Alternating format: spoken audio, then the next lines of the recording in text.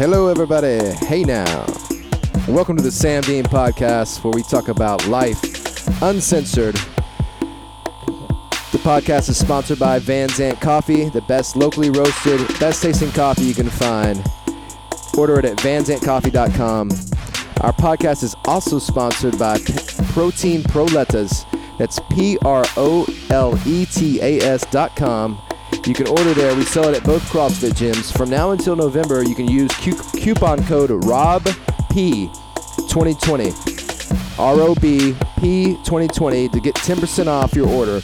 It'll help fund local athlete Robert Perez's chance for a world record bench press attempt at the USPA National Championships in November in California. Thanks for listening today. Today we have Dan Morrow back. He was on episode number 1, but he's back for episode 11. Get ready. Here we go. All right, man. I like that intro. How's it going, Dan? It's going great, man. Glad to be here. Hey, thanks for coming over. So Dan helped me. Hopefully the audio sounded a little better. Dan came over and helped me on some of the audio junkie or the audio nerd type stuff, which is really awesome. So hopefully voices sound a little better. That's the goal. Definitely. Yeah, so this is the earliest podcast I've ever done. So it's about noon, 12:30 here at the Lost Coyote Ranch Bar. Dan came over, helped me with this. We got some ribs in the oven that we're heating up for lunch. But we thought we'd do episode 11 today. I've been wanting to get Dan back in here since episode 1. And anyway, so thanks for being here today, man. Absolutely, Sam. You know, it's always fun to come over and hang out with you. Never know what we're going to get into. That's kind of an adventure with Sam Dean. That's what I love about you. Well, there's no script. It's unscripted.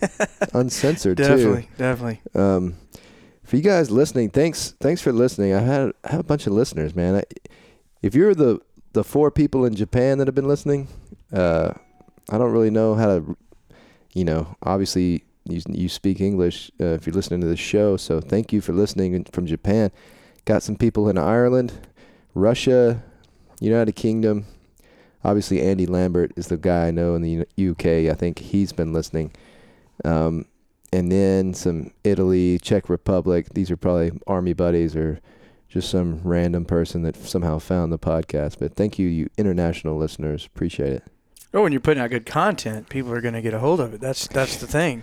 Yeah, man. It's great content. So, what's been going on in your world, man? Man,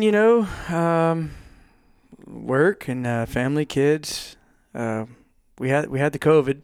That's what I was hoping you were going to bring up, man. Yeah, we had the COVID. You had the coronavirus. I had the coronavirus. It was, I guess the worst part about it was just being quarantined and isolated. Give me play-by-play, all right? Where do you think you got it? Obviously, doesn't matter, but when did you know that you had it? Okay, here's the scary thing about it, though, and I can see why this is a concern. I stayed up late Sunday night with my brother-in-law, late, like 2 in the morning, and we'd been drinking. So woke up Monday morning, hungover, feeling tired. Had to go to Van Horn, out west, 9-hour drive on Tuesday. So during the drive, I felt like shit. And I was like, man, what's wrong with me? I guess I'm still hungover. I'm almost 40, hardcore hangover, stayed up past midnight. All those things, I'm like, in my mind, I'm getting old. Giant hangover. Yeah, it's a giant hangover. It's a 2 or 3 day lingering hangover. Yeah. Get to Van Horn. I go in the RV that night. I go to bed early. Wake up in the middle of the night, sweating. Yeah. And I'm like, man, that's odd. Didn't feel like I had fever, but I probably had a low-grade fever. So Tuesday was the first day I had an actual symptom, but I really didn't think anything of it because it was such a minor thing. Come back home Wednesday, saw you, worked out, struggled through the workout, felt tired, thought I was still hungover. Because other than just being tired and a little bit sore and achy, that was it. Fast forward all the way through to Saturday. We were getting ready to come to the 9 a.m. Saturday workout. Grabbed a cup of Van Zant coffee, which is my favorite coffee, and it's it's really flavorful. Thank you for that. So when I take a drink of it and it tastes like water, I called Dawn immediately and I said, Dawn, did you even put any grounds in the coffee maker? I thought maybe she just made a pot of water, hot water. She's like, no, it was super strong. I'm like, oh man. So I lost my taste or sense of taste, and I lost my sense of smell. Couldn't smell, couldn't taste. What's that like? It's wild. Because when you told me you lost your sense of taste and smell, I immediately ran to my bedroom and went in my bathroom and got my deodorant and put it up to my nose, and I was like, yeah. Thank God I could smell that, Old Spice, whatever the hell it is, Sport or whatever. Well, that was the telltale, and that's what's scary about it. Like, if I had got around somebody which I wasn't. I mean, I knew I could be sick, and I knew because of all this to be careful. I didn't get around my wife's grandparents or anybody like that. But no, you guys were quarantined for like a month. Yeah, that's what happened. So we had to quarantine for 10 days once I got it, and the 10 days did fortunately start on that Tuesday when I had symptoms. So I was able to quarantine all the way through to the following 10-day mark. After you've quarantined, then you have to go one more day with 0 symptoms, which my symptoms, they stopped at day 7. Yeah. But now the no taste, no smell thing, that lingered on for... Which is a symptom. Yeah, right up till my 10-day mark. Yeah. Day 11, woke up, could taste, smell. So what other... You couldn't taste or smell, but did it hurt? I mean, what else did it happen?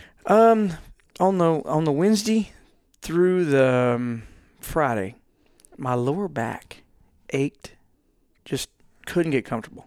Yeah. And one day I pretty much slept all day, which I attributed that to just being tired from that Sunday night of staying up late, drinking. I just thought, man, I'm really tired. I just slept all day. But that turns out to be a symptom of COVID fatigue. Yeah. And you're, 39 years old, in good shape, no history of disease or anything. I'm healthy, and I've been CrossFitting for 3 years, so I'm in really good. I was in really good physical shape, still am, which I think is why it probably didn't affect me as bad as it has some. But and then and Dawn was with you, quarantining with you, your wife, and she didn't test positive until after your thing was supposedly over, and then y'all quarantined again for her. Right, we ended up taking a test. So that Saturday, when I had no taste or smell, we ended up taking a test the following Wednesday. We took a rapid test. She tested negative. I tested positive. We were like, oh, well, they say, your what kind of test was it? It was a rapid. Was it anal or? It was one knuckle deep anal. No, but what kind of test was it? It was a rapid test. What does that mean? Rapid. So they have several different tests. They have the one test, they stick a swab up your nose and they send it off. It takes 4 days, which is worthless in my opinion, because in that 4-day period you can easily contract and show symptoms, and then you get a false negative because if you're not really getting symptomatic, you get a false negative. You run around, you give it to everybody else. The rapid test is the way to go. It's more expensive. It's fast, obviously, by the 15 minutes. What is that? How do you test that? So they take some kind of, I don't know what it is. It's a dropper. They pour these drops of this chemical on this thing. It's like a pregnancy test, really. Then they take a swab your nose, stick it in there, jam it around a little bit, stick the swab into the little pouch where it reacts with that chemical. And then there's a clear strip on top that either shows 2 lines if you're pregnant with corona, or 1 line if you're not pregnant. Pregnant with corona. That's what it looked like. It looked identical to a pregnancy test. In fact, I think I've got I wonder when they're gonna have picture. Corona announcement parties where people either shoot something with Tannerite, and then if it's pink, you have corona. If it's blue, I mean, it's probably not even. It's not even funny. It kind of is, just because. Well. All right. What are you looking for? I was going to show you a picture of the actual test. I can kind of imagine that. But this is the government issued test. This is the one that the government. So where did you get the test? But buddy of mine, there it is right there. Yeah. Buddy of mine works, you know him. Yeah. He works over in Tyler at a nursing facility. And he brought the test to you. Yeah, he's got stacks of them. And this was an Abbott test. Yeah. Worked really good. Yep. So, tested that on Wednesday. Mm-hmm. By the following Saturday, I had no symptoms. I was good. So I decided to go ahead and quarantine through that next Tuesday, just to be safe. Yeah. And the whole time, Dawn is telling me how her immune system is far superior to mine. I constantly get sick. She doesn't get sick. She's in better shape. Yeah, better shape, yeah. She's just hammering away at me. And I'm just feeling really insecure about who I am in life. And then she wakes up that Monday morning and feeling fine, but she's got a stuffy nose. She goes out to eat with our daughter, and they go to a Mexican joint in town, and she's just dumping the salt on there and saying, "Man, does y'all's food taste bland?" And he's like, "No, ours is really good." Oh, man. So Yeah. she comes home freaked out, and I was like, well... Another test. Yeah, so she goes to Tyler the next morning, gets a rapid test, positive. So she then has started all over with the quarantine, and quarantined all the way up through yesterday was our first day we could get out. So that's been collectively about a month and a week. So what do you tell somebody that it wakes up thinking they might have it or they can't taste anything? What do you need to do? Quarantine. First of all, get away from people. If you can't taste or smell, you got the virus. Yeah. It's the telltale sign. I mean, there's just no bones about it.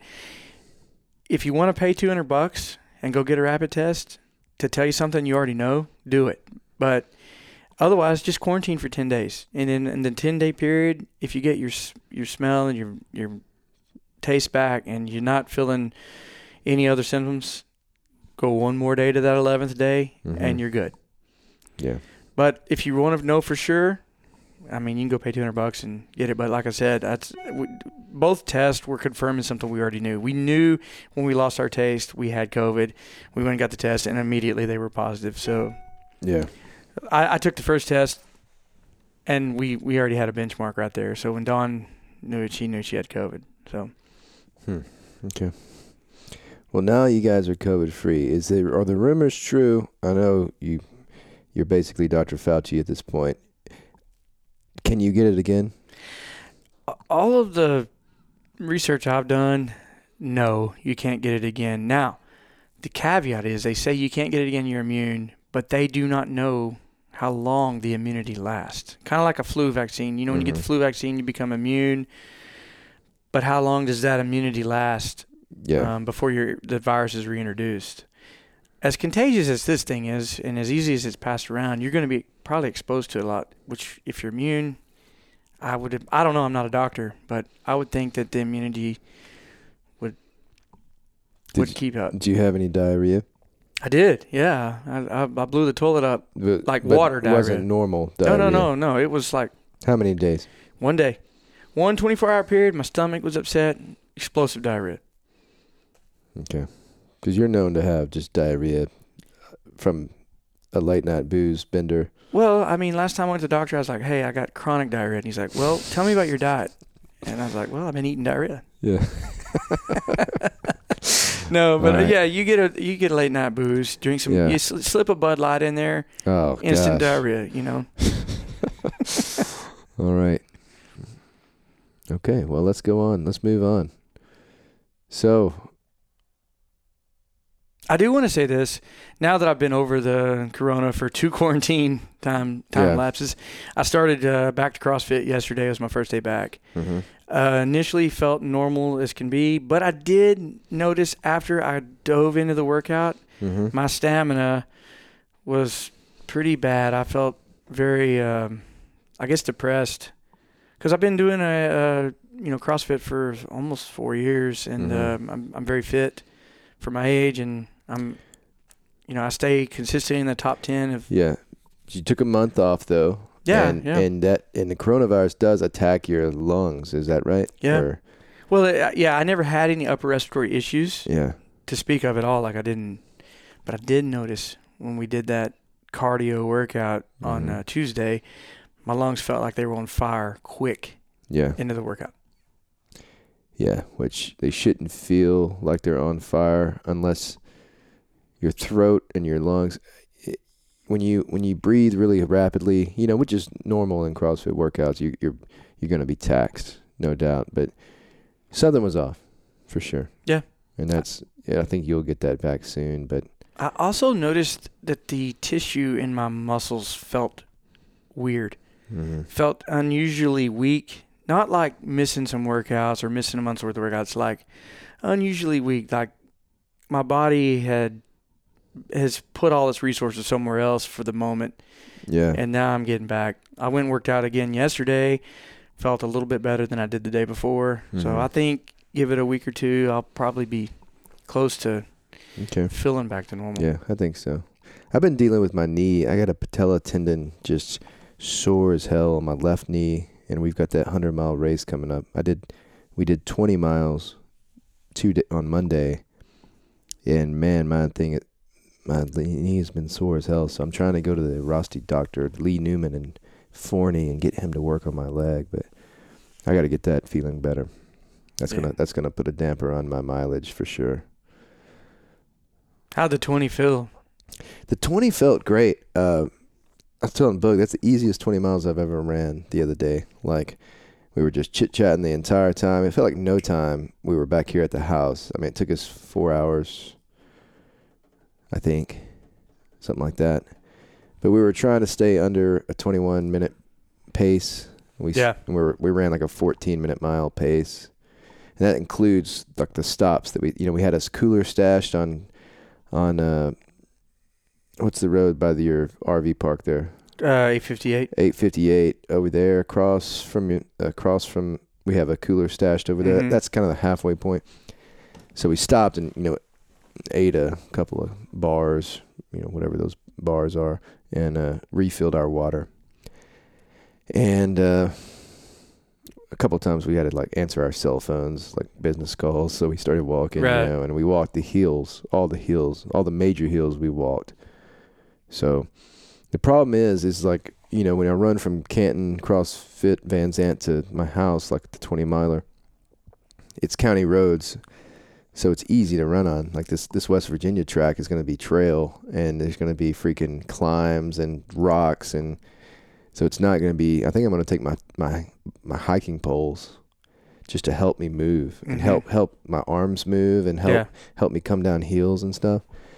Because 21-minute mile for 32 hours apparently is 100 miles. So you get 32 hours to finish. And are you planning on stopping for any kind of sleep or just? No sleep at all. But there's obviously multiple points where you get food. They have like quesadillas and potatoes and rest stops and stuff. And you refuel your water, change your batteries, because you're going to be going all night. Oh, so yeah. It starts at 7:30 a.m., but you're going to be going through that day all night long, and you'll finish the next morning.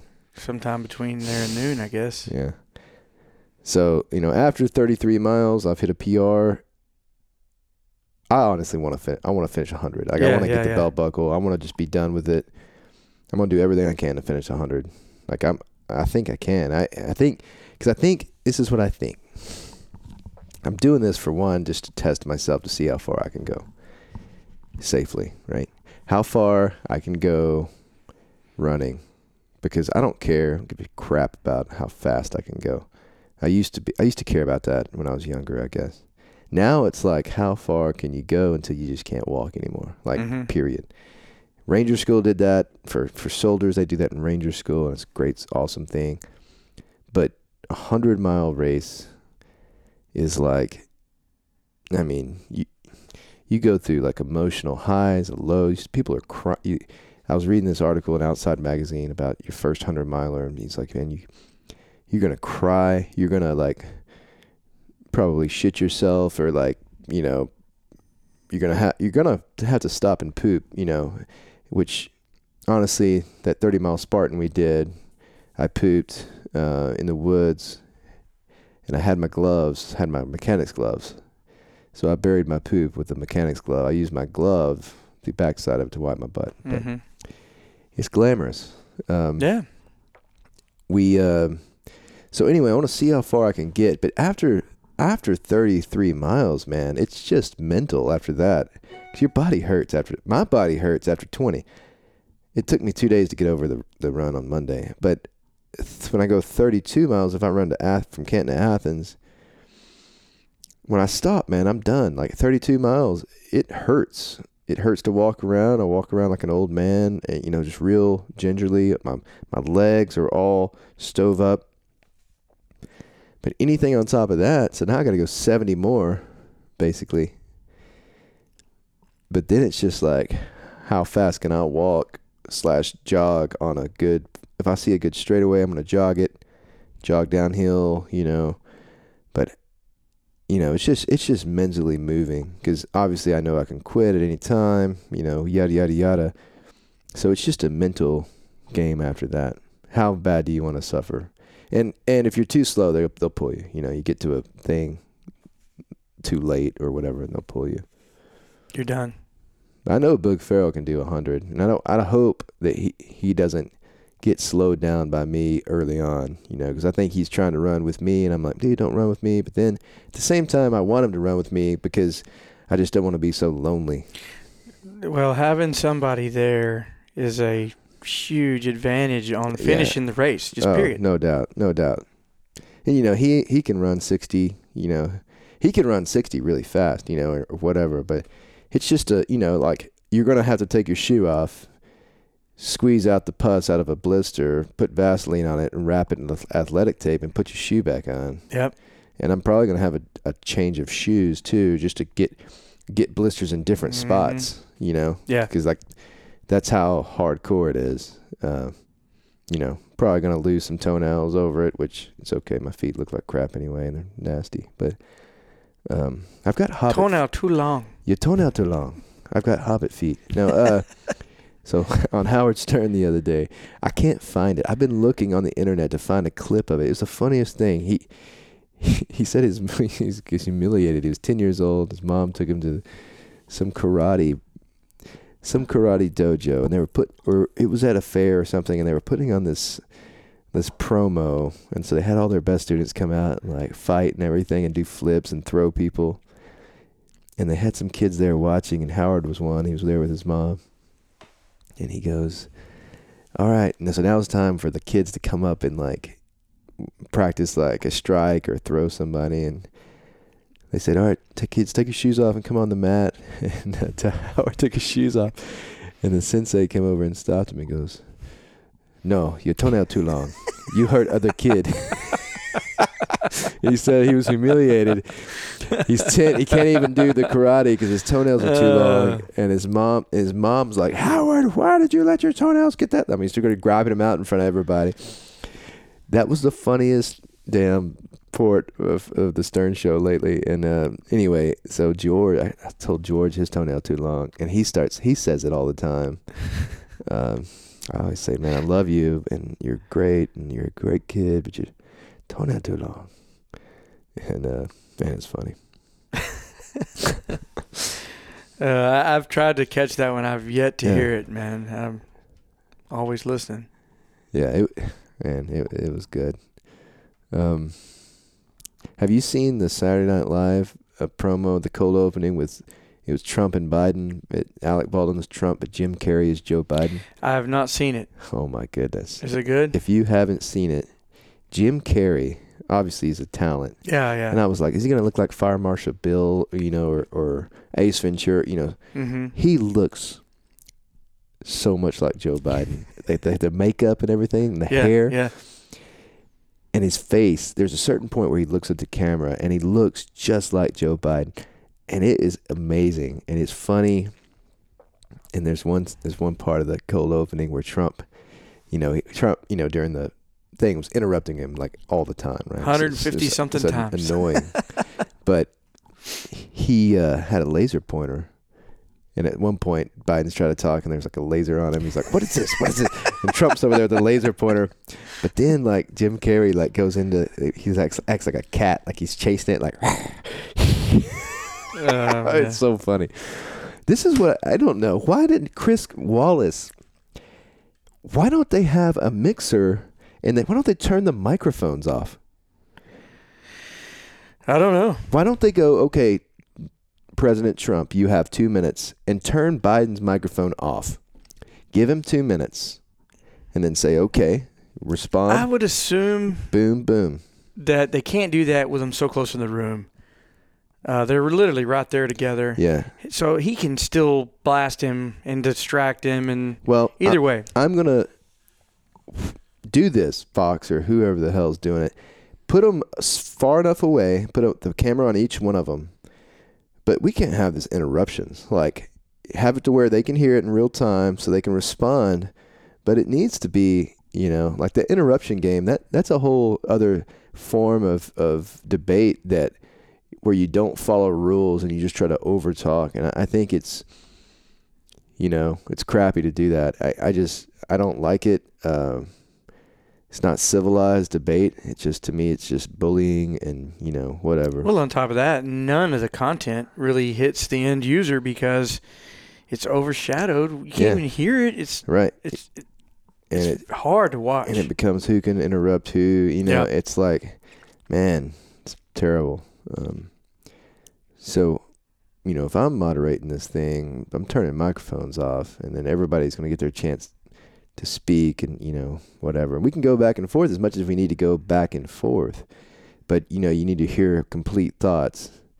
And, that's why I was hoping they were going to get to do it on Joe Rogan, because it's like could be 2 or 4 hours long. And, you could sit there and have a real conversation instead of like 2 minutes worth.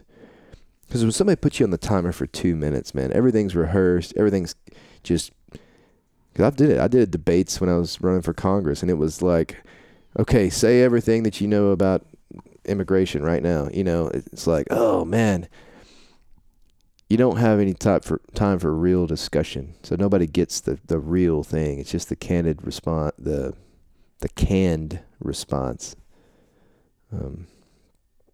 Just like being interviewed on the news or anybody's show on TV, that you only get so much time. And you can't really get out the entire thoughts. That's why podcasts are cool. Again, I would love to see Rogan host it. Yeah. I think Rogan could handle them as far as the over-talking a lot better than Chris Wallace. No offense to Chris Wallace. Rogan's just really, really good at what he does, and I'd love to hear that. I think that time frame too would give us a real sense of who and what. Yeah. Well, I'm obviously voting for Trump. I hate Trump though. Like, as far as a person, and let me tell you why. And who knows what's true, but having to tell I remember when he got elected, having to tell my son, like, yeah, Donald Trump's president. Of course, Hillary Clinton's just as bad. Biden apparently is just as bad. But, the article comes out about, all the stuff he's done to women with grab them by the pee, all that stuff. And it's not a role model. Like, I want the president to be a role model for kids and for Americans, I do like how he's a business guy. However, like, he started with $40 million from his dad, and he's bought and sold real estate, which, has probably been more successful than most people.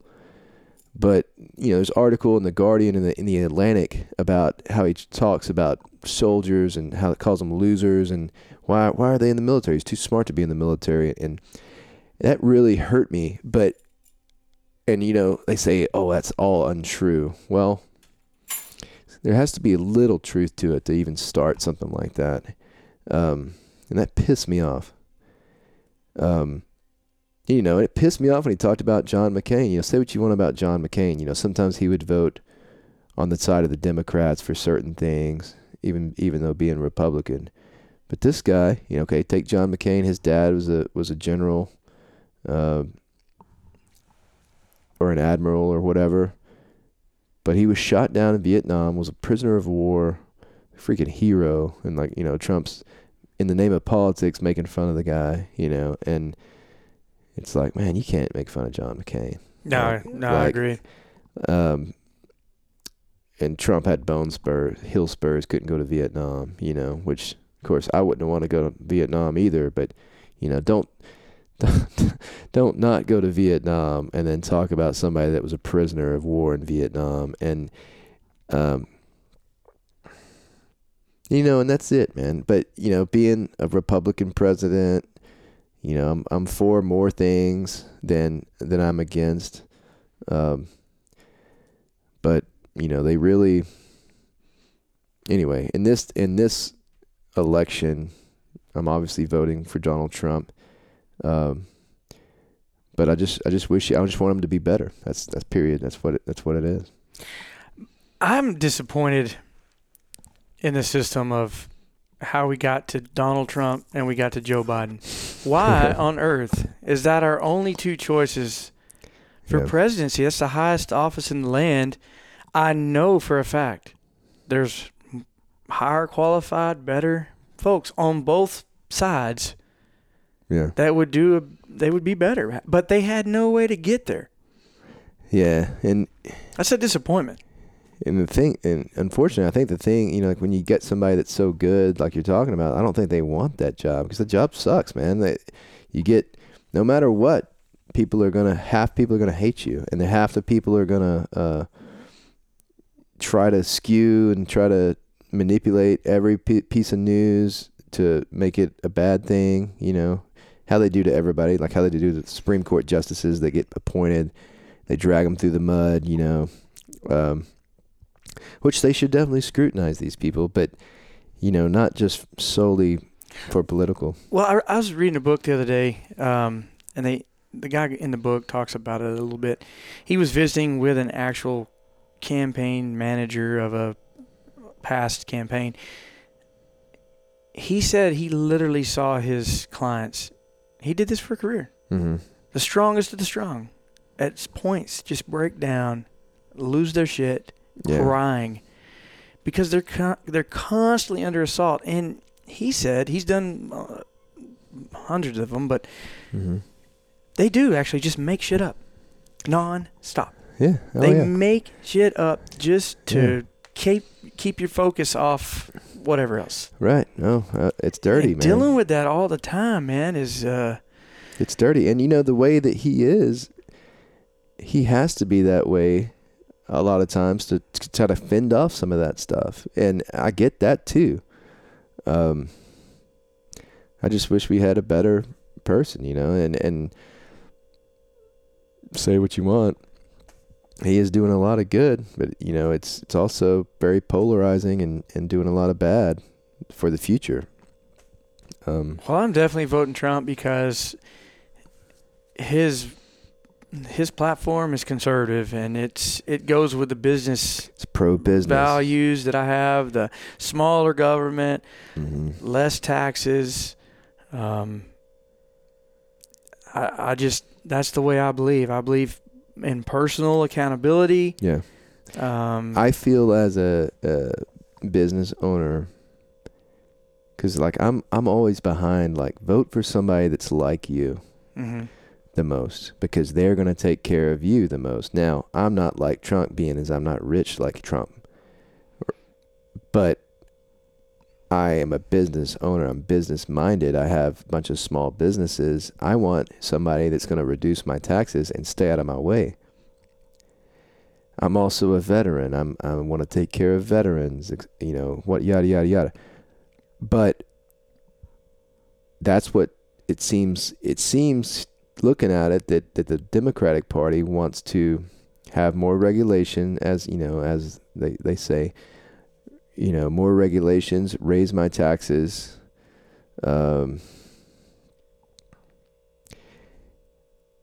think it's okay for protesters to burn my business down or damage my property, which I don't like. I also realize racism is a real thing, and it's terrible. But I think burning people's businesses and is not the right answer. It's letting homeless people come in and live on your property or anywhere in these cities and not taking care of the groups and putting them in a homeless shelter or regulating them somehow will make businesses close down and the cities get worse and worse and new business won't pop up. So it'll never be nice and prosperous. It'll just get worse and worse and worse. And, you feel like conservative politicians are kind of against that. You feel like Democratic liberal politicians are more, kind of jockeying behind that. Here's a narrative I want to talk to you about because you're a business guy.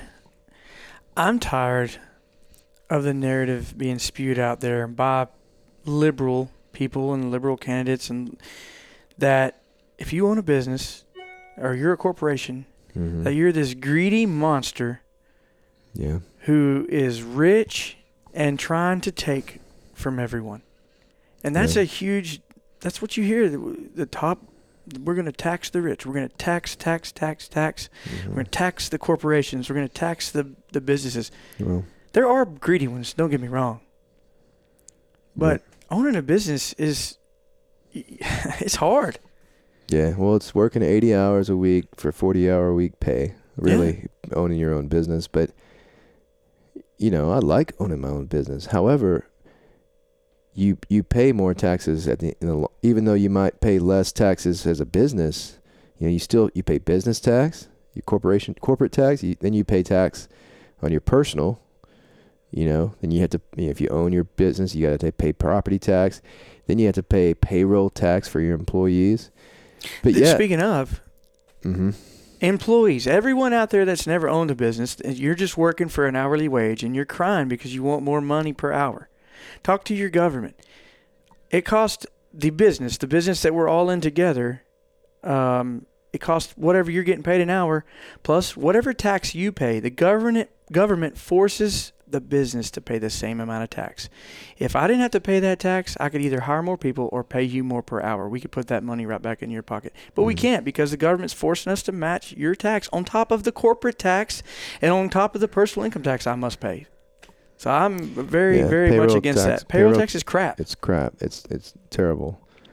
But the way I look at it is somebody has a dream of starting a business, so they work all hours of the night, work extra hours for the early years, the hard part where they make zero money, and they work a side job to pay, or they work a full-time job for somebody else, and they start their business on the side, like I did, and you suffer, you struggle, you miss all these fun things that everybody else is doing. You have no time off. You risk your life savings to start this business, and then one day you get big enough to hire one person. Well, you just created a life for this one person. You created a stability, and you created a paycheck for this one person working for you. But you created that spot out of thin air that wasn't there before. And that person might, they provide for their family with that money or, or whatever. But that's all because of a risk you took. And you saved up this money going into it, and you could lose it all if you don't govern it right. And when you say tax the rich, like people that make over $400,000, which, is definitely not me, but if you can tax those people enough to where they'll just cut jobs, because at the end of the day, they have to make a certain amount or it's not worth them doing. And it sucks, if you're at the very bottom, but man, you have every opportunity. Well, I won't say that, but you have, you can go out and start a business, cutting lawns or doing something on your own, and you see how hard it is to get something that generates enough revenue where you can hire an employee or 5 employees or 10 employees. And it's very challenging. And I don't think the answer of taxing those people more, the real answer is spend less on other BS that the government spends it on. The government is just, it's not a thing. It's just other people. So when they come in and say, oh, you got to be taxed on this, or you got to have this or that, man, it's just other people telling you how to spend your money. All the money that you pay in taxes and property taxes and all these taxes, they get decided by your peers.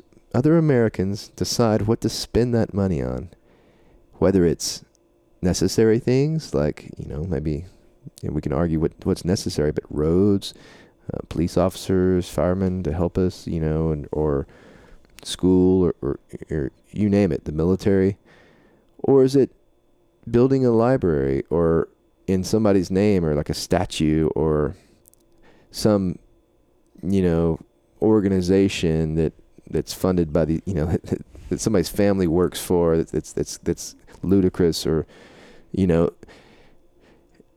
so the size of government will always increase. So if they have a budget, they agree on a budget, they're never going to spend less than that budget. They're going to spend that exact amount, maybe even more. But the next year, they're going to have to, if they started all these things, they're not going to underspend. They're going to spend that same amount and even more, because now they're going to add stuff to it.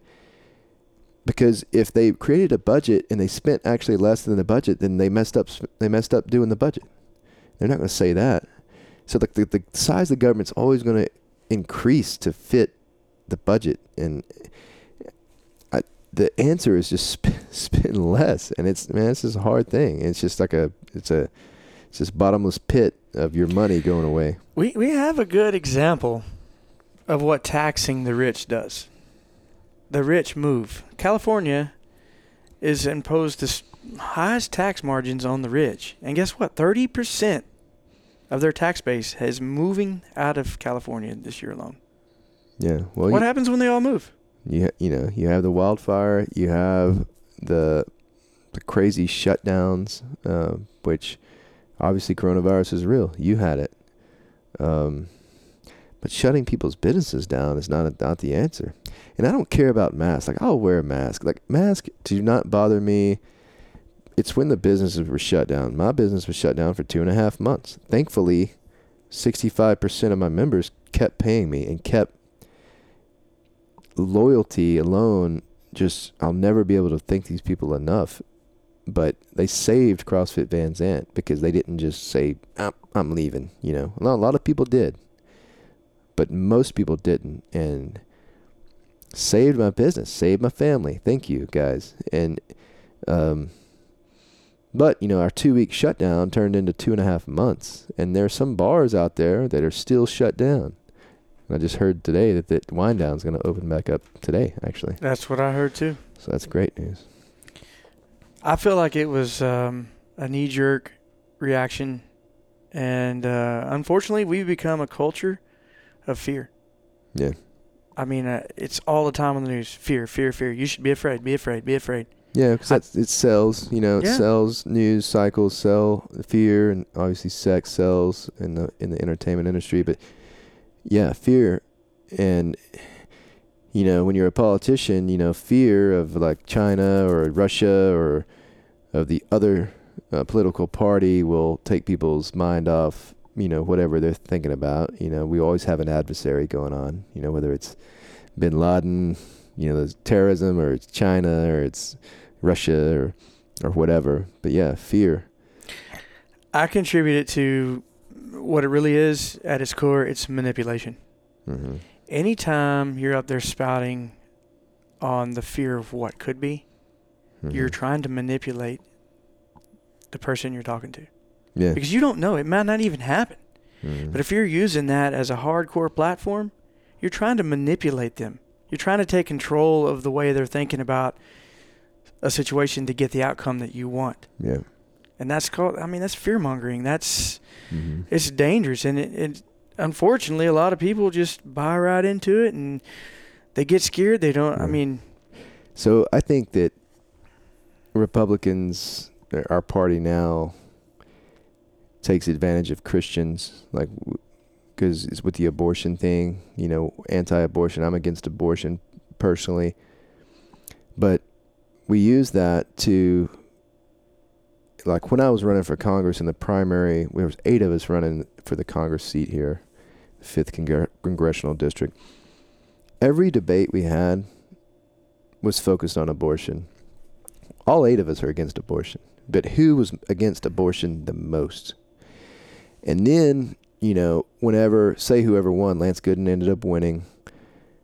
Because, you know, Lance had a abortion pack behind him. Bunny Pounds had an abortion pack behind her. Sam Dean got 3rd place, didn't have any packs. But these abortion packs, I mean, hundreds of thousands of dollars, if not $1 million to them because of their stance on abortion. But this is just a group of people that are against abortion too, that say, well, I guess you're against abortion. Let me give you $100,000 to $500 to $1 million for your campaign. And you can say you're certified through Texas Right to Life or whatever. Well, that means whenever they get into office, Texas Right to Life can use them to do whatever the hell they want, not even related to abortion. And they're going to have to just say, yes, sir, yes, ma'am, I'll do whatever you want because you gave me $1 million. That's crazy. And we're going to vote for them because we're Christian. We're going to say, well, you know, let's say Biden's a bad example. Let's say like Tulsi Gabbard won the Democratic Party and she's going against Trump. Tulsi Gabbard's been deployed to overseas twice. She's a soldier. She's very smart. She's a congresswoman from Hawaii. She's a minority. I really like her. I like the heck out of her. But she's a Democrat. Yep. And she's not against abortion. So I got to vote for the Republican, man. You could have what if the Republican's a child molester, but he's against abortion? And the Democrats, this great Tulsi Gabbard, but she's for pro-choice. Who are you voting for? Ooh, now we're in a dilemma. Most people around here are still voting Republican, even though this piece of garbage is a child molester, but he's against abortions. So Republicans use Christians on the abortion deal to get all the other crap passed through. Democrats, though, I believe they use minorities and poor people in the same type of way. How, well, all Republicans are rich old white guys, and how can you be for them? They're racist, you know. They don't want to help you. They're racist. They don't want to help you. You're not the business owners. You're not the, you know. We need more entitlements over here. They don't like marijuana. You love marijuana, you know, or whatever. Like the thing, I don't know, you know, and if it was up to me, marijuana would be legal in Texas and gambling would also be legal because, you know, how much money goes to Oklahoma or Shreveport or Bossier City. What I don't like in Texas, I guess it's the politics damn episode, but I was going to like never talk about politics, but why don't we legalize marijuana? Because like there's so many, like we've already got CBD, there's so many health benefits, yada, yada, yada. There's people, I mean, you don't even know how many people are going to California and Oklahoma to buy marijuana and then bring it back. But same with gambling. Why don't we just legalize that, tax it, use that money to get rid or subsidize your primary home's property insurance. Sorry, not property insurance, property tax. Like, use it. That's what the Texas Lottery is supposedly to fund school, but you know, like that, our property tax are getting out of control, especially with all these people moving in from California and paying ungodly amounts for these places around here. Speaking of education, schools, and then, you know, money and fiscal responsibility of why does the government not be responsible with money? Yeah. We don't teach our kids to be responsible with money in school. Right. There's very little instruction about actually being responsible with money, creating a budget, living by that budget, paying, you know, spending less than you make. I never learned anything in school about that. I mean, credit cards. Mm-hmm. I didn't learn. I had to learn about credit cards and debt Through through the school of hard knocks. Yeah, the hard way. know? Yeah. Why aren't we teaching that? So we don't teach it to our kids. We don't teach it in school. Then we grow these people up. They go through college. They become politicians. And they still don't know how. Their households. Yeah, and they're government employees. They're government employees. They're deciding where our tax dollars go. But yet, I bet if you looked at their budgets and their household spending, I bet they spend every dollar they make. And if they were to lose their position or lose their job, they would lose everything they had within a month. Yeah. Well, I don't know that to be true, but I know the majority of Americans live above their means. When I was in the Army, like I got paid well. Like I didn't have to worry about health care, like health insurance. They told me how much time I could take off. I just had to work all the time. And I made, I was an officer, I was a captain. When I was a captain in the Army, man, I made a lot of money, it seems. So when I got out, now I had no health insurance. Started my business. Me and Ashley are married. We didn't have a kid yet. And so I had to figure out, okay, what happens if we get sick? So we had to buy health insurance. Well, turns out health insurance for Ashley and health insurance for Ashley and George is like $845 a month. Now we still pay for that. $845 a month just for health insurance, and we hardly ever go to the doctor.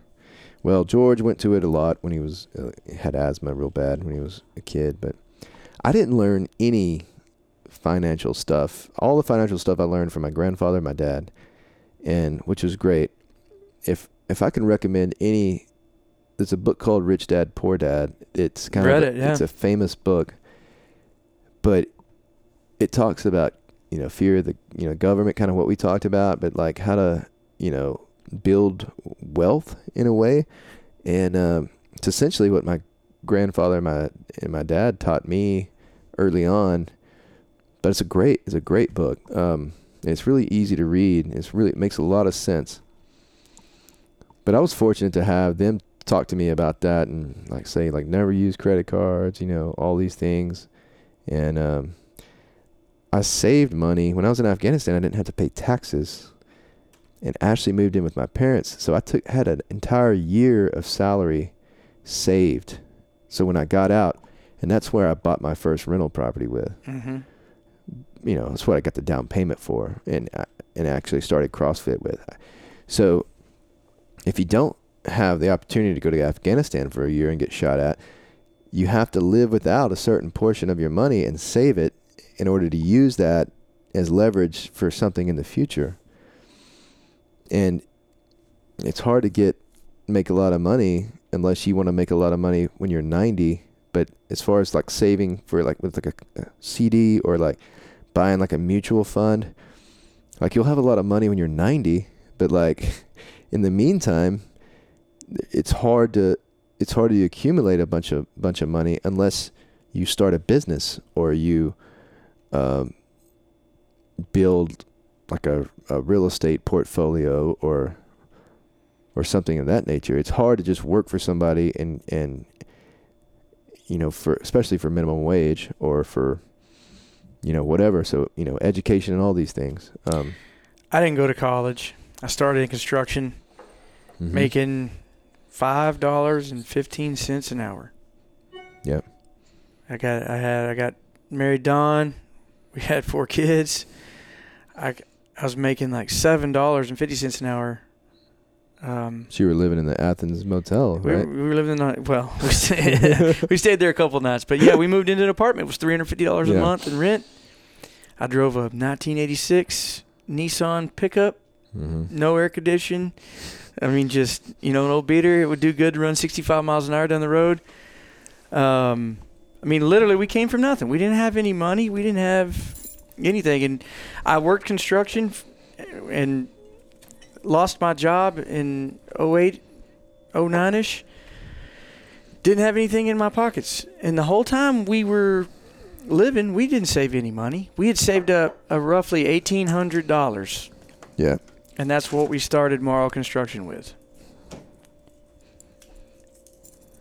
$1,800. That's nothing. Yeah. I remember when the 2008, 2009, I was in Afghanistan. I was in the Korengal Valley. And I remember I had a Fidelity. When I graduated college, people were like, they gave us $30,000 loan, 1% interest. It's called a Cal loan, your Cal year. And normally people buy a car or they start with savings with it because it was a 1% interest. And I got that loan and I put most of it in Fidelity Mutual Fund, which I found out mutual funds are dumb, in my opinion, later on in life. But put a lot of it in a Fidelity Mutual Fund. And then 2008, 2009 happened. I'm in the Korengal Valley. I'm on the one of the 4 computers in there that you could get on at any time. And I looked at my Fidelity account. I'm like, what the hell, man? It went from like $30,000 down to $7,000. I was like, man, that sucks. So I sold it. I was like, all right, I'm getting out of this. And I was like, I just buy Apple. So I bought $7,000 in Apple. It was one of the best decisions I ever made. Of course, I'm not a bazillionaire, but I made my money back, and then some. Well, starting a business is hard and it's risky, but I was when we started. Like I said, we had $1,800. I had 4 kids depending on me. I had a house payment, vehicle payments. Dawn and I, we did the Dave Ramsey get out of debt thing, because we had amassed a lot of credit card debt because we lived above our means. Yeah. We felt entitled to go do nice things even though we didn't have the money to pay for it, so we would put it on a credit card. We'd pay 5 times what that trip or what that thing was actually worth, and it'd take us years to get out of it.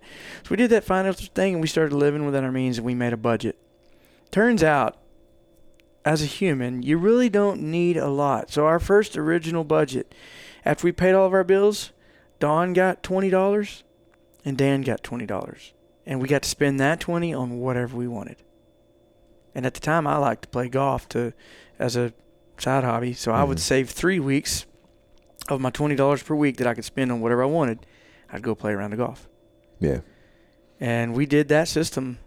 I'm talking up until now. We still do that system. Of course, our business grew, and now it does really well. To take an investment of $1,800 and now we're in business almost 13 years, and man, we live a great life. Our kids are all driving; they're in college. We have a nice house. Our house is paid for. It can be done. You didn't have to risk that $1,800 though. That was risky. I know, man. I know, dude. That was a big. I mean, $1,800 might as well have been $1 million to us at that time. Right. We went Seriously. and sold. I sold our boat. We had a crappy old boat. I mean, it was nice to us. It was a $5,000 boat, man. We sold it, and we lived on it while we were trying to get the business off the ground. Yeah. I mean, I'm in heavy construction, so a dozer at the time, $75,000, $80,000. It was unattainable. I couldn't get financing to even buy one, so I had to rent, which cut my profit margins to be competitive down to nothing. Yeah. So it was either sacrifice all these things we thought we had to have, all these entitlements, or it was live like nobody else so that we could, in the future, live like nobody else. That's was our goal. We didn't go out. We didn't do anything for years. But you still work very hard. Heck I do too. I wake up at 4 a.m. usually, and I usually work till 7:30 at night. And of course, I do what I love, though. You love building stuff. I love exercise. I love roasting coffee, which that part's great. You got to do something that you enjoy. Otherwise, you're not going to last. You're going to keep going from thing to thing. So try to find. I don't know what is this episode titled, man? Politics and like finances. This is just. I think it comes back to being the best human being you can. The best human beings, in my opinion, are the ones that make the best out of their situation. Yeah. If somebody dropped me out of a helicopter in the middle of nowhere, I hope I'm the kind of person that can be so resourceful I can make the best out of that situation, survive, and end up thriving in that situation. And that's the way I want my business run. Yeah. If someone tries to sue me, I want to battled, and that's happened. I've been through some lawsuits. If we have an accident and something gets tore up, I want to be resilient and resourceful to figure it out. Yeah.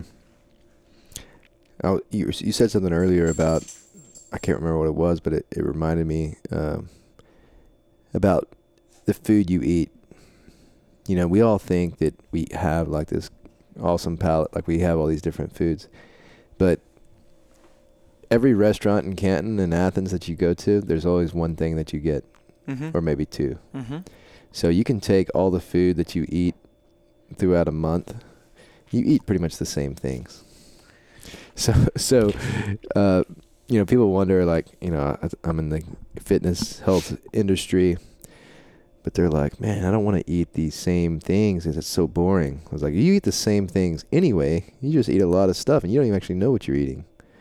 When you go to McDonald's, you probably order the same thing. I mean, I know I do. You go to McDonald's to order that one thing that first got you hooked on McDonald's. Yeah. There's a Big Mac or a double quarter pounder. So we're creatures of habit, and you know, the people that are really successful with their diet, and they pretty much eat the same thing. They wake up, they have 4 eggs, 3 pieces of bacon, you know, and fruit. That's my prescribed breakfast. So prescribed breakfast at CrossFit Van Zandt, or prescribed daily eating, is this: if you're 200 pounds and you're 5'10", male like me, for breakfast, 4 eggs, 3 pieces of bacon, and like 3 pieces of fruit, usually strawberries. For lunch, and coffee, black coffee. I'm 37 years old. It's time for black coffee for a lot of people out there. You know how many people come to me and they're like, do you have any cream or sugar or any type of hazelnut or, you know, pumpkin spice or anything like that? I was like, how old are you? Well, I'm 41. Get off of candy. Like, it's time to stop eating ice cream. Like, it's time to drink your coffee black, because that's what it is. It's coffee. It's not ice cream. Well, people that put all that in there, they don't want coffee. They don't want coffee. They want sugar. If you don't like coffee, don't drink it. People hate me for that. But I'm being kind of silly when I'm saying that. But, you know, I hate things that are supposed to taste like something else. I hate beer that tastes like something. Like, I have good friends that come and take it in Athens. Bess and Mike, they came over. We did a beer tasting. Yeah. They brought 8 beers. We tasted them all. I liked one of them because it kind of tasted like beer. All the other ones, like one of them was pickle beer. It tastes like pickle juice, but it was fizzy. I mean, it was gross. I love pickles. Yeah. So I like beer that tastes like beer. I like coffee that tastes like coffee. So anyway, for lunch, let's get through this. For lunch, any type of salad you want with meat on top of it. Yeah. And for dinner, a piece of meat at least as big as your fist, a green vegetable, and a starch like a sweet potato or brown rice. You can change up that. Why brown rice versus white rice? Because of starches. Starches are basically carbs, but if they're dark, they have fiber. So the starch moves through your body fast. Because if you eat a white potato, it doesn't have a lot of fiber or any at all, and it immediately turns into glucose. It immediately turns into sugar inside your body. Don't move out fast enough. It doesn't pass through. It turns into sugar, which sugar, glucose, feeds your cells. But too much sugar produces too much insulin. When you consume sugar, your pancreas makes insulin. Insulin is what is the avenue that allows glucose, aka sugar, to go into a cell and feed it. When you have too much sugar or carbs in, too much insulin is produced, and your cell receptors of your cells become numb to the insulin and it doesn't let it come in. So excess glucose always turns into more fat cells. It creates more cells and makes you fat. Then, now you have too many cells and not enough sugar, and your blood sugar drops. That's called type 2 diabetes. And that's what everybody's suffering from around here. Is because they eat too many high processed carbs, meaning that good carbs are vegetables. That's good carbohydrates. Carbs give you energy. Eat a Snickers bar, and for 30 minutes, you're doing karate like it's badass. And you crash. But you crash, right? Because it's a pop. and then you crash, and that excess sugar is turning into fat. Mm-hmm. But if you eat vegetables, so complex carbohydrates, it'll last for 4 hours to your next meal. But simple carbs, which are great if you're doing physical exercise. If you're running from here to Athens and you hit a Snickers bar, like, it's great because you immediately burn it off. Gone. But if it hangs around and turns into fat if you don't do anything. Mm-hmm. So that's why Gatorade is sugar water. It's great when you're playing a football game. But if you're just drinking Gatorade because you like the taste and you think it's healthy, like, you're just drinking sugar. You're making it fat. It's like drinking a Coke, that's why sweet potatoes are naturally sweetened and they're naturally flavored, so you don't have to add a bunch of things like cream cheese, butter, chives. I love some cheese too. Salt and pepper, all of these things. And that's why brown rice over white rice. Now, of course, you can obviously mess that up if you put vegetable oil in there and fry it, because vegetable oil is really high inflammatory type thing. Coconut oil and avocado oil and stuff's anti-inflammatory. But yeah, in my problem personally, getting on a personal level, is I drink too much beer.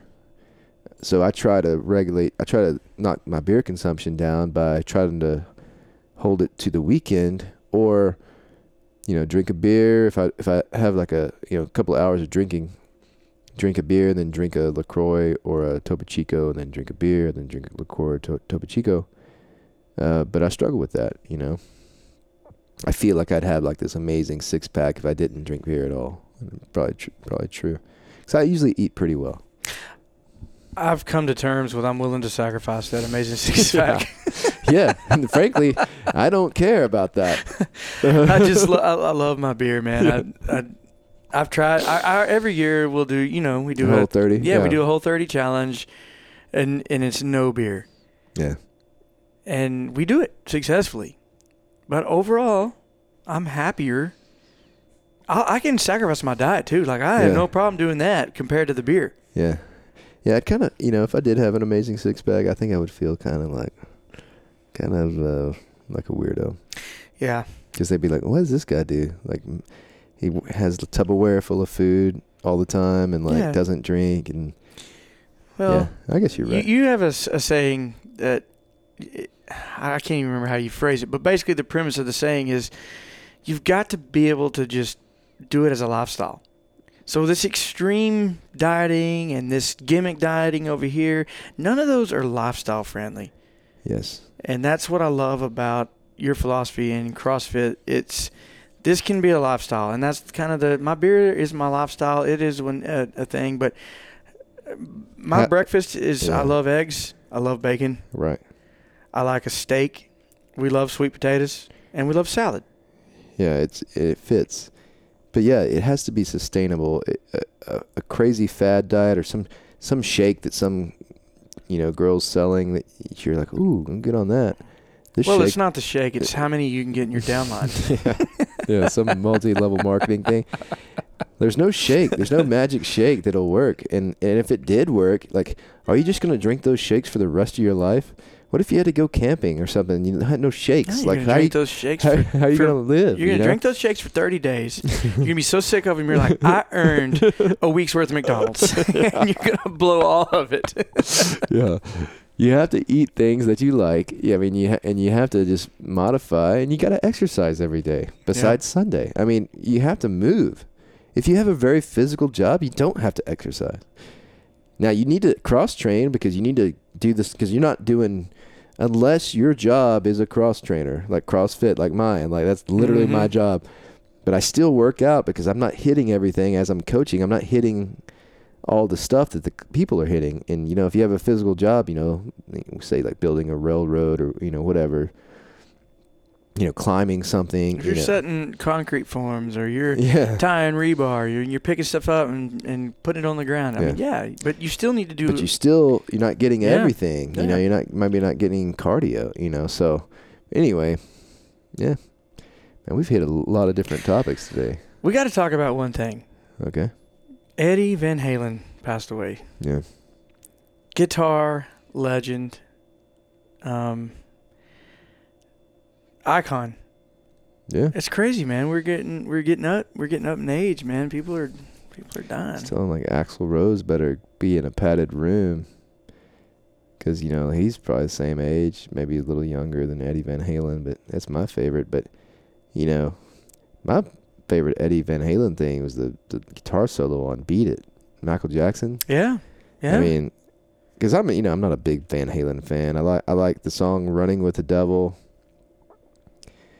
I usually play that in CrossFit class. It's not very and then Christian. And then a couple of people in there are like, what's he they're saying Running with the Devil? I live my life. I'm not a huge Van Halen fan either. Like, of their music, I liked a few of their songs, but I highly respect Eddie Van Halen's guitar discipline. Well, he came up with the whole the tapping, right? Yeah. That made that. I mean, probably didn't invent it, but he made that like mainstream. He just did things on the guitar that no one had really heard before. Yeah.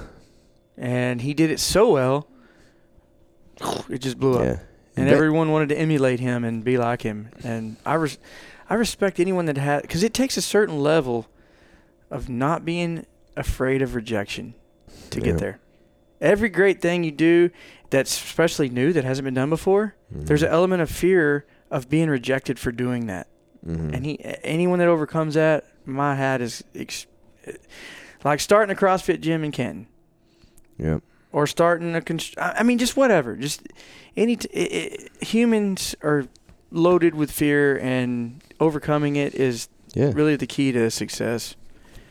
And I love to see people overcome their fear and create something new. That's true. I love it. Yeah, Van Halen. I mean, if you've never heard it, on YouTube, it's more David Lee Roth, but I guess Running with the Devil. There's some audio track out there of just David Lee Roth's vocals with no music. And it's just like, ooh, running with the devil. It's the funniest thing ever. It's just like, I mean, you got to listen to it. David Lee Roth, Running with the Devil, vocal tracks. That guy was crazy. And of course, he's still alive. Then they went to Van Hagar, so Sammy Hagar, which is kind of better, but then another version of that. Crazy. Yeah. And then they had Gary Cherone from Extreme, was the singer for like a year, I think, of Van Halen. I think they went back to David Lee Roth from time to time, and then Hagar a little bit. But I think Van Halen was just a little too old for me. Like I came in like Panama was like, or Jump, it just sounded too old for me. I liked Hot for Teacher. Yeah, I liked Hot for Teacher. I had a cousin who was 5 years older than me. Yep. He was a massive Van Halen guy. Mm-hmm. So when we would hang out, I, of course, idolized him because he was older and he had Van Halen. He had loud pipes on his Chevy truck. And I was like, man, this guy's a badass. Yeah. Turns out not so much, but At nevertheless. the time. Yeah, at the time, man. And so that's what got me on the kind of the Van Halen thing of, wow, we heard Eruption. He's like, gotta hear this. And it was just like shredding the guitar, Yeah. It was good. It was inspiring as a kid, being a musician, to have that idol of something to look up to and something cool to aspire to be. Even though I don't care for that style of music that much. 80s rock, more of a 90s guy. But it influenced me in a good way. Yeah, so here's to Eddie Van Halen. Yeah, absolutely. Cheers. I guess his brother still alive? Alex Van Halen was the drummer. I think so. I think his brother's the one that just did a huge tribute, put some kid photos on there, and I was reading about it this morning. Wow. But 65 years of getting to play the guitar, it's pretty damn awesome life. Yeah, no doubt. I think he smoked too. Yeah, he always had a cigarette stuck in the headstock of the guitar. He probably contributed to his throat cancer. Yeah. You gotta admire people that still smoke at the year 2020. I mean, I admire them for not vaping. Because you got a lot of people out there vaping. Like, if you vape, man, like, I don't know, man, that's terrible. Obviously, smoking's terrible, but like, we know it will kill you, and people are still just letting it rip, man, just ripping it. Well, that goes back to I think the human brain. The human brain wants pleasure more than they want life or years. Yeah. Every time they get that dopamine hit when they hit that cigarette, it's better than, I'll sacrifice a year or so for that, I mean. And then they take a rip, and they pull it out, and they go, let it out. And they say, something's got to die from something. That's exactly right. And then I think the best cigarette thing you can do is take a drag of a cigarette, hold it between your two fingers, and point to something with that cigarette hanging out. Yep. You're just like pointing over there. I mean, that's just maybe you're a framer, you're working in construction, and you're pointing like, no, I told you 16 inches. And I don't know. If you're a kid, don't smoke. The real cool smokers, they take the pack out and they have a ritual. They take the pack, they slap it, pack the whole pack, flip the lid up, pull one out, and they stick it loosely in their lips where it's flopping around. It's flop, yep, when you're talking. Stuck to the moist lip, Yeah, the scene in Batman where Batman comes down and that guy, the criminal's talking to the other one, has a cigarette dangling, and he's like, look, there ain't no bat. And Batman's standing right behind him. And he had that cigarette just dangling. Or, Marlboro Man, like you drink a cigarette, and, there was a time when in the Army I had a few cigarettes, like I'd have drinking beer and have a cigarette, like, I only drink when I smoke, or only smoke when I drink type thing. Mm-hmm. There's no doubt it just crushes your lungs and gives you cancer. So that sucks, right? It does. And it stinks. Oh, it's so stinky, man.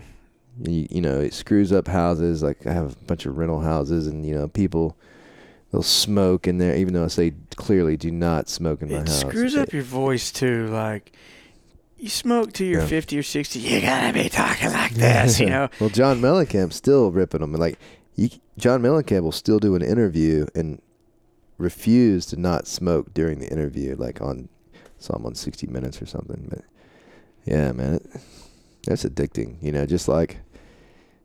But hey, we're talking crap about people addicted to cigarettes, but a lot of people are addicted to food, man. More people are addicted to food. I'll tell you a good one. Cokes, Dr. Peppers. Oh yeah, that's just as bad as I watch people all day long drink Dr. Pepper after Dr. Pepper after Dr. Pepper. Go into Mr. D's, get a fountain drink this tall. Nothing gets you fat and sick like drinking Dr. Pepper. I haven't had a Dr. Pepper or Coke or any, I don't know what it was, soda. Yeah. In about 10 years. Yeah. Well, when you hit that much sugar, man, it just makes you, it's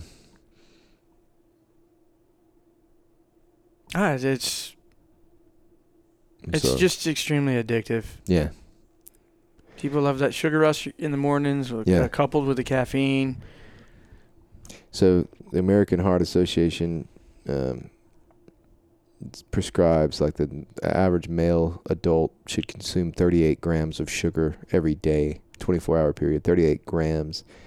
And there's 40 grams in a can of Coke, which Coca-Cola, Pepsi, Kellogg's donate, millions and billions of dollars to the American Heart Association and the CDC.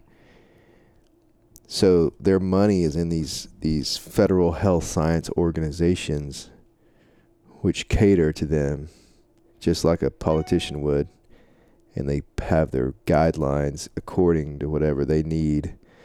So it's okay to have one Coke. And that's how they get by. That's why they give them so much, because they should say you have no Cokes, because there's 38 grams of sugar in all the other stuff that you're eating. And that one Coke just puts you over the edge. And Yeah, but as far as food addiction, people are like, well, let's go on vacation. Where do y'all want to eat? Let's go eat here. And then when we're finished here, let's figure out what we're going to eat for dinner.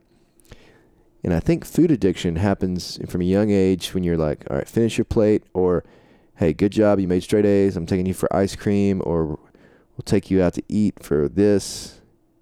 It's like So you're saying we associate it with a good memory. Pleasure. Yeah. And so people feeling bad, they want to cheer up, so they eat, and people get addicted, man. And it's like, I'm eating, hate my life, or I hate my job, and I just want to go to lunch somewhere and like take my mind off of it and eat all this food instead of taking food for what it should be, as fuel. It should just be like air, but instead it's turned into this whole thing. And if you're okay being obese, like, that's fine, but don't act like you're not addicted to food, just like so-and-so's addicted to cigarettes or beer, alcohol, or porn, or any of these other addictions out there. Why isn't obesity used as a political tool, like COVID, for instance? How many people die every year just simply because they're obese and they wrecked their heart and their body eating too much food? Here's another thing about obesity, though, is obesity doesn't happen first and then you get sick. Mm-hmm. It's the high processed carbohydrates, or it's the sugar that let's just call it sugar. It's the sugar that you eat gets you sick at the same time as you get fat. So you're getting fat, but you're getting high blood pressure. You're getting your arteries are getting clogged. Congestive heart failure. You're getting fluid around your heart. All of these things are happening while you're getting obese. It's not like you get obese and you're like, man, I need to lose some weight, or I might have some real health problems in the future. No, that's just that happens at the same time all these other things are happening. So the best thing you can do is stop eating sugar and then exercise every day, and then you can reverse that stuff. Sugar also grows cancer. Yeah.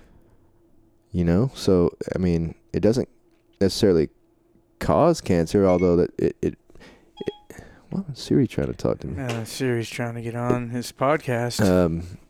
It doesn't necessarily cause cancer, although that can probably be argued that it does. But man, once you have cancer, like that's fueling it. Just like I said, glucose, fuels cells. And anyway, how'd we get on that, man? Man, we've been all over the place. First of all, we haven't really got to sit down and have a conversation in, well, over a month. Yeah, thanks to the coronavirus. Yeah, thank you, Corona. I didn't watch the vice president debates last night. Did you watch it? I watched a little bit of it. I watched them kind of come out of the corona right into the economic. Mm-hmm. Pence, man, I thought he did a pretty good job. He was kind of low key, but never talked, or very rarely talked over Kamala Harris, and but it was just, I don't know. You hear them both talk about the coronavirus, and of course, the Democratic side is saying that we didn't do enough. We didn't do enough. It was the president's fault. We got 210,000 people dead. Didn't do enough. They segue right out of that into the economy, and they're like, we got to get more jobs. But they just got through telling us we got to shut the country down. Got to shut the country down. Got to shut businesses down. Yeah. We got to be safe and save more lives. And then they're in the next breath, they're saying, we got to get the economy going. We got to get jobs. How do we get jobs created if we're shut down? Yeah, it's crazy. Man, it's nutty. Pence, I think the headline, from looking at social media, which I do too much of, he had a fly on his head at one point. And that fly, everybody's like, hell, it was in every news feed this morning. A fly knows bullshit when it smells it, or whatever they were saying. Mm-hmm. It's just, who knows what's going to happen, man. If they're going to let people mail it in? Is Biden gonna win? Is Trump gonna win? I don't know, man. Sam, Who knows? here's one thing I want to know, and I want it made known on this podcast. Here in America, we're going to survive and we're going to thrive.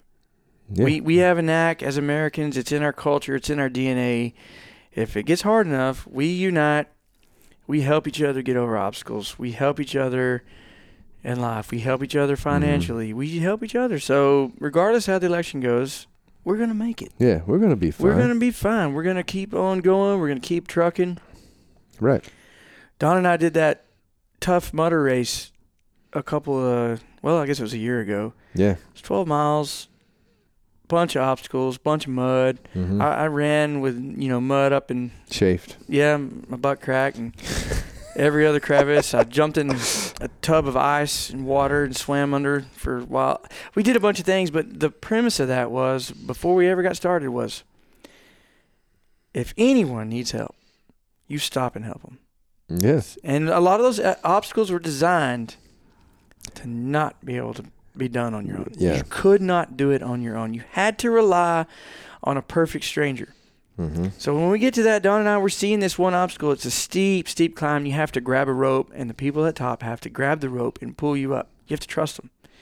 Don and I, we never stopped them and asked them what a political affiliation Right. they were. We didn't give a shit.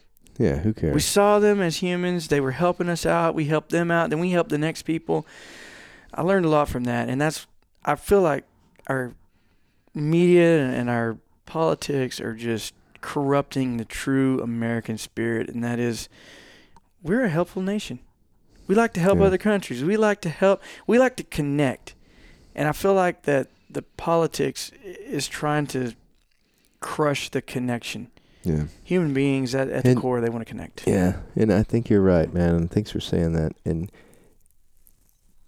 if I were the president right now, and all this stuff happened, I would have, I'm sure Trump has done this at a certain level, but I would have the leader of Black Lives Matter, the leader of Antifa, the leader of every organization, the parents of Floyd. Is it George Floyd? Yeah, George Floyd. I'd have them all to the White House, and we'd sit down, man, like, how can we help? What do we need to do? And have a conversation, because at the end of the day, it comes down to communication and connection. Everybody getting heard, and when you stop talking, it's what. Well, they're going to see their ways, and they're going to listen to all the stuff I'm saying on the side over here, and they're going to say, you know what, he's right. I'm going to change my attitude about it. No, they're not. You got to communicate face to face, and there just needs to be more of that. And we're going to be fine. If Biden wins, if Trump wins, we're going to be fine. As a country, it's still the best country in the world. Still. There's no better place to live, raise a family, start a business. No doubt. I mean, we have the best stuff, man. Yeah. Apple phone, iPhone, Apple Watch. Your phone. I mean, I used the calculator yesterday. Like, man, I got a calculator, a flashlight, internet, music player. And you know what? It's crazy. I don't give a crap of the political affiliation of the products I buy. I buy them strictly if they're badass. If the product's badass, it's functional, it lasts, it's durable, I'm going to buy it. I'm not going to let politics keep me from having a great product just because I don't care. Yeah. Well, yeah. I mean, they're Americans. Yeah. Yeah, it's rarely do I like to talk because I don't care about politics as much, but we're all... Because of social media, I think we're all more in the loop, and it's all in our face more than it used to be. So everybody's informed. Even your cousin that works at McDonald's knows about, like... He knows what he's been told or heard. Did you see Kamala Harris say this? It's like, well, you would have known that if it wasn't on your Facebook feed, and your cousin that works at Mr. D's wasn't, saying that, or, whatever. Back to that politics thing. I feel like if you're not 100% red or 100% blue, you're dog crap. Yeah. And that's wrong too, because I'm not 100% red. No. And I'm not 100% blue, and I don't think the majority of people in the United States really are. They're not. That's a falsity that we need to get away from. That. Well, we were talking about that. It's like, why do you not have a Trump flag flying at your house or on your truck? Why do you not have a Trump sticker? And not to talk bad about it, or a Biden sticker or a Biden flag.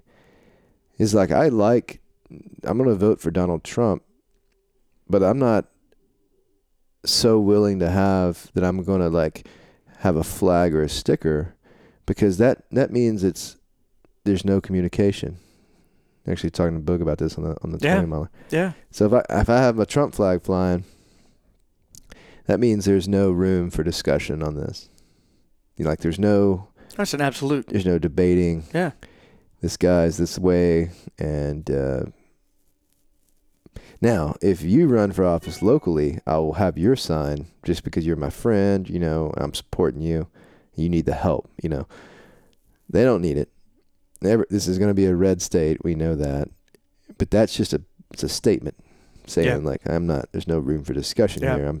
I'm all in, which is okay if you are, but it's polarizing. Polarizing for sure. And I definitely have a lot of friends that are going to vote for Biden, and I'll have friends thank God I have friends all over the country and all over the world, and it sounds like a brag, but I love these people, man, and I hope they respect my views as I respect theirs. I totally respect theirs, and I'm the same way. I have family that is going to vote for Biden, and they believe more liberal than I do. But that's the beauty of living in America. Everybody shouldn't think in the same way. I respect them, and I'm not going to chastise them for their belief or hate them or not associate with them because of their political belief and affiliation. We're all different. That's what makes America. It's like fans of music, man. Yeah. Everybody's not supposed to like the 90s alt rock, even though it's the best music ever. Right. I love Prince. Like if you don't worship Prince and Guns N' Roses, I don't even want to talk to you. If you don't hate Yanni, we cannot be friends. Right. One of my friends, Amanda Payne, was like, I love Pentatonics. That's the gayest shit ever. Which if you're gay and you like gay stuff, that's fine. But it is. It's fruity. It's fruity. But we do love you. But it is terrible. It is. It's terrible. It's the group that sings all acapella singing. They sing other people's songs acapella. And it's over processed too. It's not like seeing a group every out there. Christmas. There's a Christmas album, and it's like, well, we have the Pentatonics here. It's like I want to jump off a cliff. Dawn loves that stuff too. Yeah. And I, secretly part of me hates her for it. Yeah. Oh, man. Oh, back to that. I got to confess. So Dawn's immune system is a little more superior than mine. She did have less symptoms than I did in COVID, so I got to give her good. I got to give her a little credit where credit's due. Yeah. I didn't clarify that earlier, but well, good. Well, Dawn, cheers to you for having a more robust immune system than Dan. I can't remember what the score is, Dan versus you, on just all things. I think you're a little ahead of him, though. I think she probably is ahead of me. Yeah. But I'm not going to give up. I'm not going to lose hope. Yeah. I'm going to keep, fighting the good fight. All right. Well, what else? Tell me about the ranch. Give me an update. This ranch? Yeah, this ranch right here. The Lost Coyote ranch. Lost Coyote Ranch? Yeah, I mean, it's been a month and a half since I've had an update. I know that things are moving. I see the fields are mowed. Yeah. Some dirt's been moved. Dirt's been moved. Yeah. And also washed out again. Oh, no. But not as bad as it was. Yeah. Well, here's an update. I've been getting more and more people booking hunts. So we have several weekends, like this weekend, people are coming. the weekend of the Tribute to Heroes competition is booked. There's a few other weekends that are booked, and these people are going to be hunting deer, I think, also hogs. We're enjoying that. I'm not taking it too seriously. Like, I'm keeping some weekends open and stuff, but I've turned it into like a thing, and hopefully we get some people that are regulars. I've already had my first people come back for the second time, and that's always easier because they know the land. You don't have to give them a tour again. You know, you don't have to like. Well, there's an element of trust too. There's an element of trust. Yeah. Yeah, and I like it. Freckles has, I know that she's killed 2 because she brought them on the porch of my ducks. She brought a third one into the yard, and I threw a Keystone Light beer bottle at her, and she dropped it, and the duck waddled off into the woods, and I haven't seen that duck since. So I think she's killed all 3. If she didn't kill it, the raccoons probably finished it off. Yeah. So we don't have any ducks anymore, which is sad because I liked them coming in the yard and feeding them, and George liked them, had them all named, but Freckles just killed them. Freckles, though, has killed 2 or 3 moles out of the yard, which I learned are toxic to dogs, but she still eats them and has fun. Mainly plays with them, the carcass. She'll eventually end up eating them. Our cows are doing good. I'm trying to buy more cows. If you have any Black Angus cows that you want to sell that are good quality, more than likely be interested in buying them for the ranch. I'm trying to get like 10 or 15 good cows and a nice bull to kind of grow my herd. So I really found that I love these cows. Cows are great. Like, I have Icky, number 930, a Black Angus cow named Icky, thanks to George. I can hug her. She's like a dog. Yeah. And I've never been able to touch a cow before. And I like pet her, I scratch her back. And then Pay, the number 827, is more friendly. I can pet her on the head. But then I got Stormy, who is wild. And that's probably why somebody sold her. But she's a little wild, and she will not get near me. And I'll just put my hands up, and she runs, you know. So she'll be a little dangerous if I ever have to move her anywhere. I love cows, man. I love watching them, and it's so relaxing just to sit on that porch and watch those cows like walk around.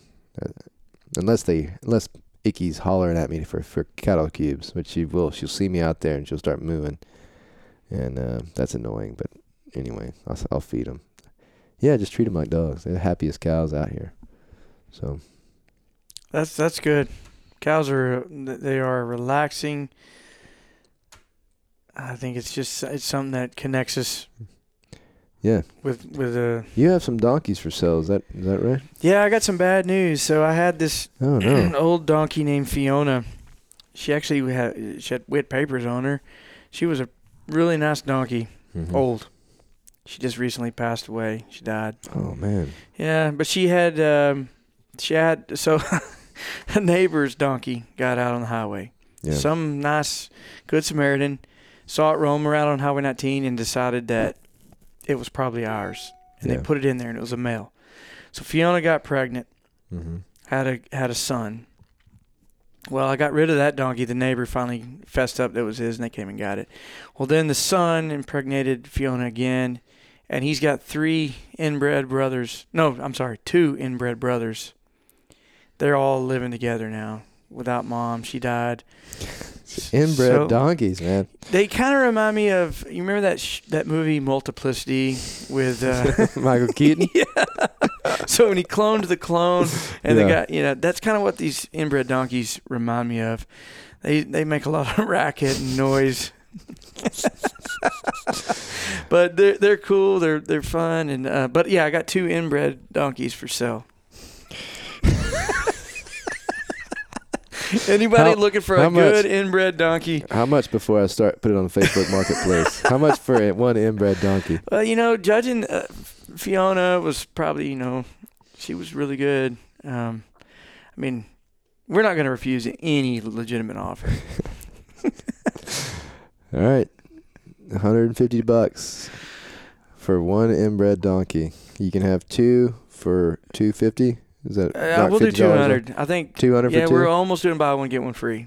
Okay. Inbred only. BOGO inbred donkeys at the Morrow Farm. Yeah. Morrow Ranch. Well, that's good. That's exciting. Yeah.